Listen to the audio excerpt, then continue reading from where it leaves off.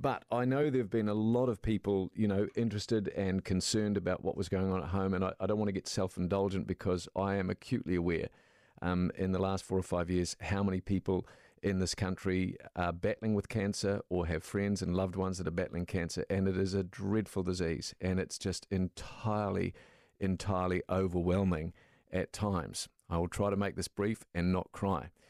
About 4 weeks ago, my wife has had brain cancer, and she had a bit of a setback, and so I knew things weren't quite right. Long story short, we ended up having an MRI, and she'd had a little bit of this tumour come back.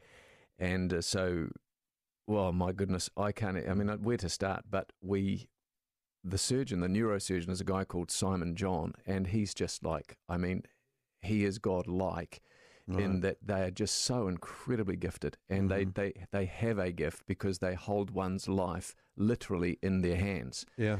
And were it not for him and a lot of people praying and stuff, I don't think my wife would be here. But anyway, thankfully, she had brain surgery about 2 weeks ago, and they removed this tumour, and which was quite remarkable. I saw the MRI scan before and after. Before, it was just overwhelmingly sad, and after, he had managed to get pretty much all of this tumour out. It's gone, and but that's the 4th brain surgery my wife has had, and without a word of a lie, she is the toughest person, not toughest woman. She is the toughest person that I know. She's incredibly brave, incredibly strong-willed, and so deeply loved by me and the kids and many other people. And she's come through it. So she will be listening to this and hating it because she does not like any attention at all. Yeah. But within a day of the operation, she was pointing at the door of the hospital saying she wants to go home. She hasn't been able to speak for probably 3 years very much, but we have our own language. We understand each other very well. And her right side has limited mobility, but we've worked that out as well. So thankfully, she was at home after 3 days, would you believe? Yeah. And the doctors and neurosurgeon are very happy with the results.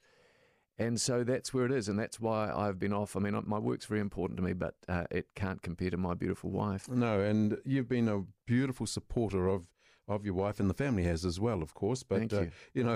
You switch on for here, and then when we finish, and you go and devote yourself to Jodie at home and the family. So we love it, mate. Thank you. It's a beautiful thing. Well, I have to say thank you to James and Tyler and Andrew and the team for holding the fort, because I know it's a massive inconvenience, and thanks for the listeners being so understanding. And I might say, just so seemingly genuinely interested and concerned, not in a gossipy way, just concerned because people really love Jodie and care about her, and hopefully people know that I care about her. I will finish with a desperately cheesy line because I thought, how am I actually going to talk about this without breaking down? But one of my favourite movies is The Notebook.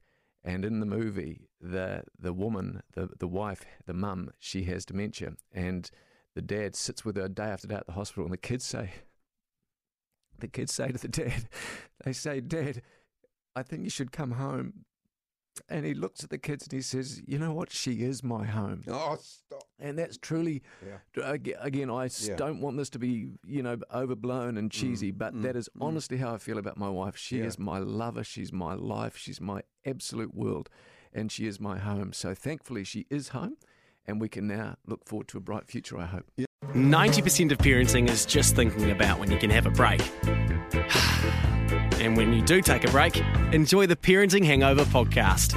They go together like a tutu and jandals. We've said from the get-go, we ain't parenting experts, but it's cool to hear, what is your neighbour doing? What do they say? A problem shared is a problem halved. Oh, that's good. Not that my children are problems, but I feel better talking about it. The Parenting Hangover with Clinton Jordan. New episodes every Thursday on iHeartRadio or wherever you get your podcasts.